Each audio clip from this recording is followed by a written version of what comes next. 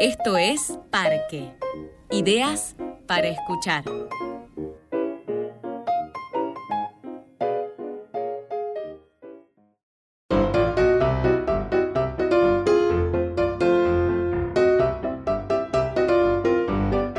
Esta es la trivia ovárica.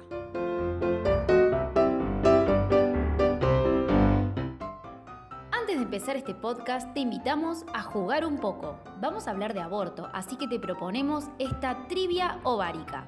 Pregunta: ¿qué país fue el primero en legalizar el aborto?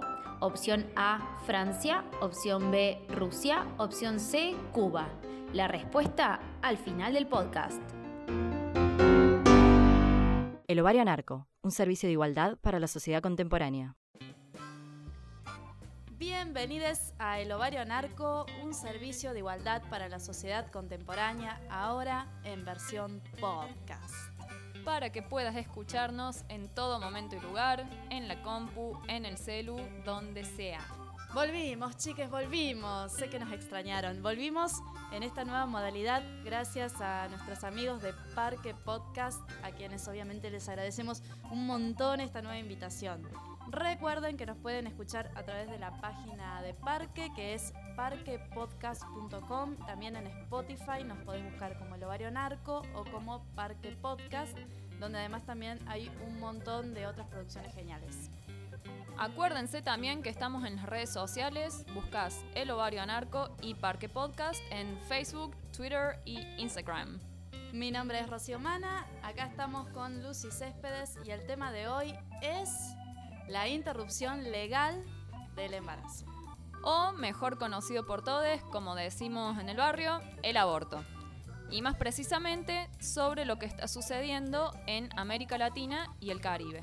Bienvenidos una vez más, esto es El Ovario Anarco. Versión podcast.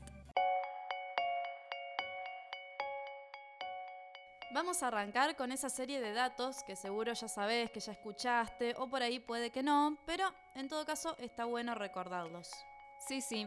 Por empezar, recordemos que el aborto inseguro constituye un problema de salud pública. Si bien no hay datos oficiales, se estima que solamente en Argentina se realizan entre 450.000 y 600.000 abortos clandestinos por año. Desde hace más de 20 años, la práctica del aborto en condiciones precarias constituye la primera causa de muerte materna, incluso en provincias como Córdoba. Sí, a lo largo de la historia legislativa fueron presentadas muchas iniciativas para lo que es despenalizar y legalizar el aborto acá en Argentina. La más antigua, mira lo que te digo, data de 1937. Mucho más acá en el tiempo, en el 2004, surge la campaña nacional por el derecho al aborto en un encuentro nacional de mujeres. Justo un año después, o sea en 2005, se hace la primera marcha con el pañuelo verde, que es justamente el símbolo de la campaña y que está inspirado en el pañuelo blanco que usan las abuelas y las madres de Plaza de Mayo. Volviendo a la campaña nacional por el derecho al aborto, esta organización es la que presenta por primera vez al Congreso un proyecto de interrupción voluntaria del embarazo. Esto fue en 2007. O sea, hoy día, en 2018, hace 11 años que se viene presentando el proyecto una y otra vez. Mira, te tiro un año muy importante, 2012. En 2012, la Corte Suprema resolvió en el histórico fallo FAL que la interrupción del embarazo no es punible cuando el embarazo es producto de una violación o cuando la salud o la vida de la mujer corren riesgo.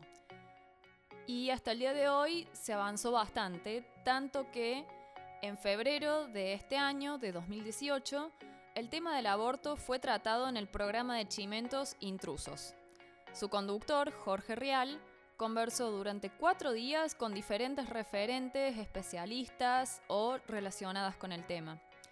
El 5 de febrero, mientras señorita Bimbo contaba cómo las mujeres mueren por abortar en nuestro país, la frase más buscada de internet era ¿qué es el misoprostol? Todo esto desemboca en abril de 2018, cuando en el Congreso comenzó el debate del proyecto de ley de interrupción voluntaria del embarazo. Ahora en eso estamos.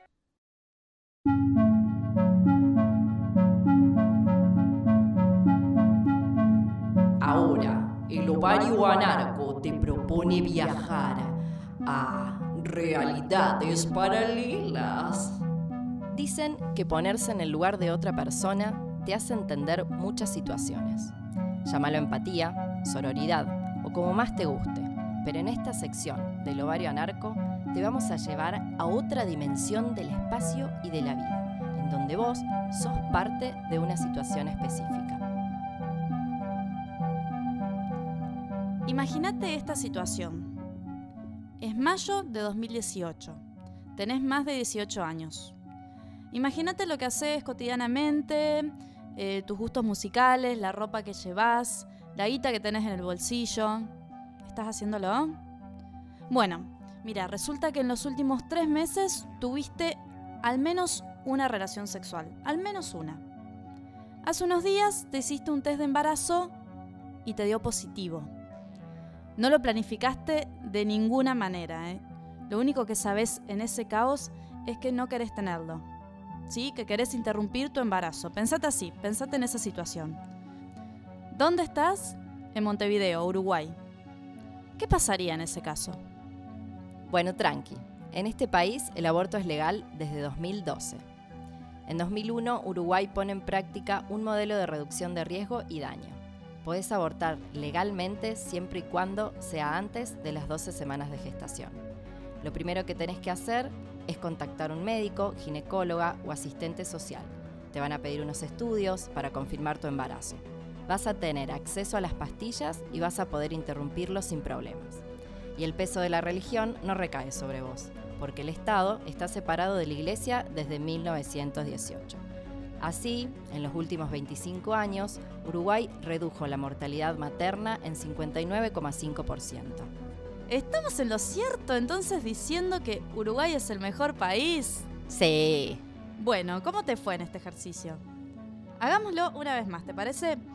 Esta vez no estás más en Uruguay. Vamos a viajar por América un poco más. La situación es la misma que antes, ¿sí? Pero no en Montevideo. Ahora estás en un lugar que se llama El Carmen, en la región de Cuscatlán, en El Salvador. Y en ese caso, ¿qué pasaría? Acá estás al horno. Sabés que podés ir a la cárcel incluso por tener un aborto espontáneo.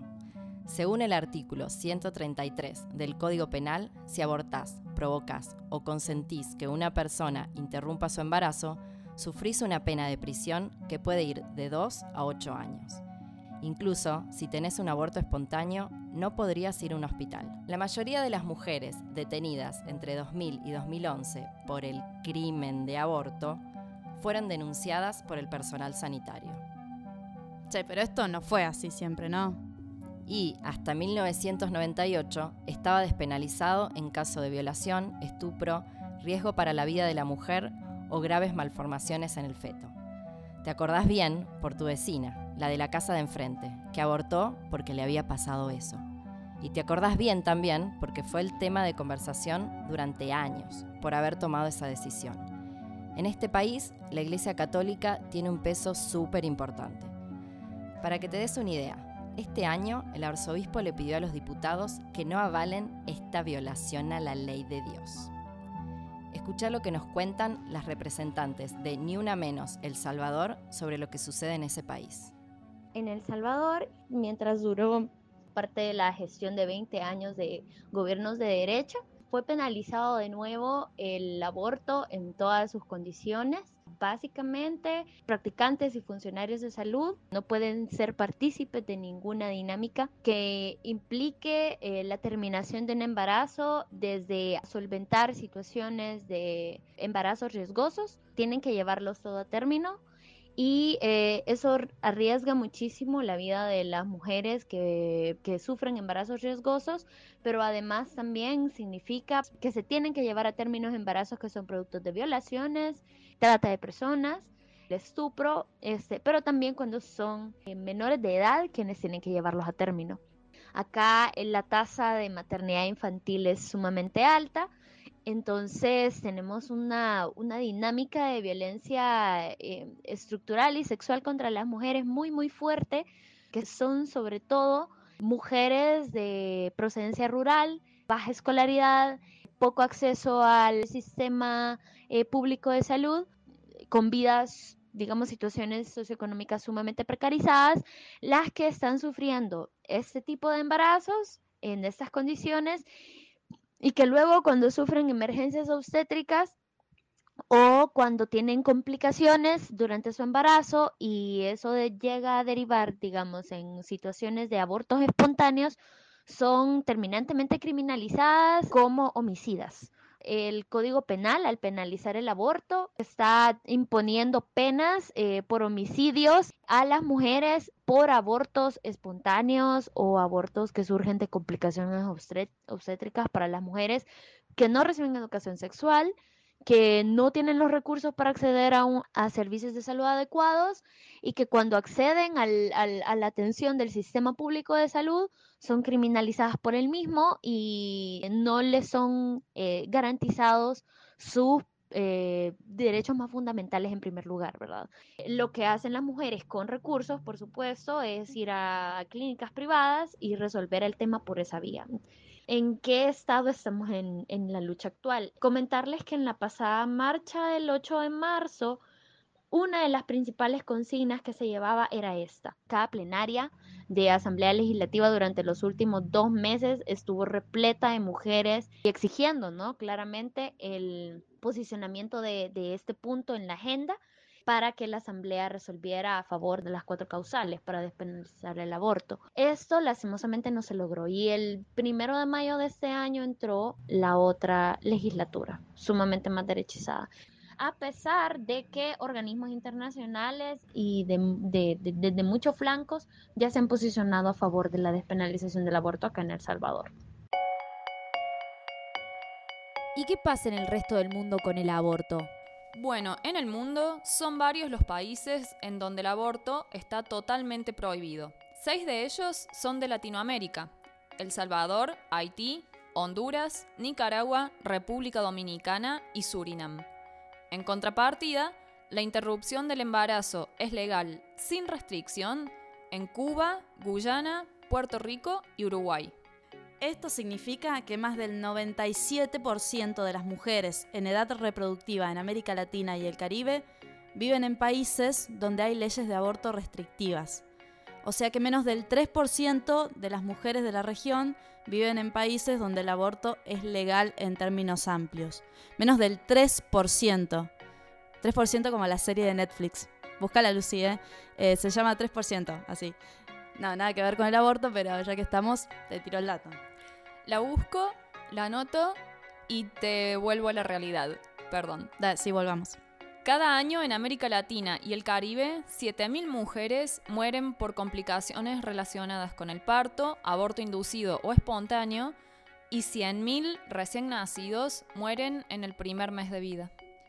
Se estima que en América Latina y en el Caribe, 3 de cada 4 abortos, 3 son inseguros.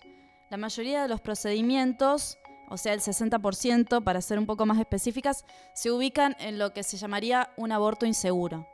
Y un último dato. Desde el año 2000, 28 países a nivel mundial han modificado su legislación para ampliar los casos en que el aborto se considera legal.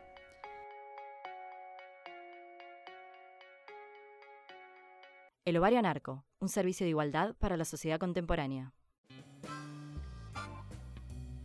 Bueno, esta es un poquito de la información de un tema que, gracias a la lucha constante de miles y miles de mujeres, hoy está siendo tratado en los principales medios de comunicación y también en el Congreso. Si te quedaste con ganas de más, no desesperéis, que vamos a seguir charlando sobre esto en otros podcasts del Ovario Anarco, de Parque Podcast, porque claramente este tema hay mucho más para desglosar, para seguir charlando, para seguir tratando, así que va a haber más para escuchar. Amigas queridas, esto fue el Ovario Anarco. Versión podcast. Acordate una vez más que nos podés seguir en nuestras redes sociales todo el tiempo. Búscanos, que somos el Ovario Anarco. Nos encontramos en el próximo podcast. Les mandamos un abrazo muy sororo. Gracias. A todos y todas. Chau.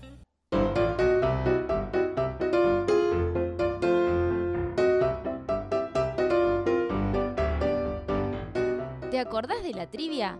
Al comienzo te preguntamos qué país fue el primero en legalizar el aborto y te dimos 3 opciones. Opción A, Francia, opción B, Rusia, opción C, Cuba. Y la respuesta correcta es... ¡Rusia!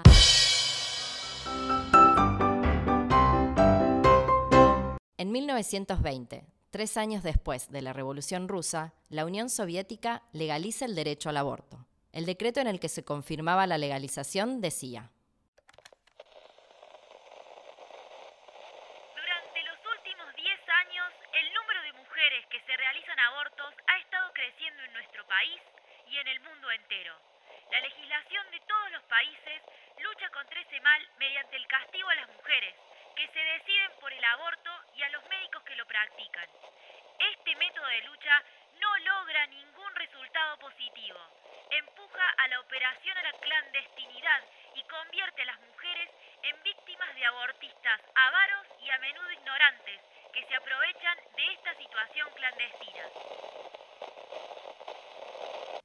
Esta conquista fue la consecuencia de la lucha de mujeres feministas revolucionarias. De hecho, en la segunda conferencia de mujeres socialistas celebrada en Copenhague en 1910, Rosa Luxemburgo y Clara Zetkin habían proclamado ese día como el Día Internacional de la Mujer. Lamentablemente, hoy el panorama no es tan alentador.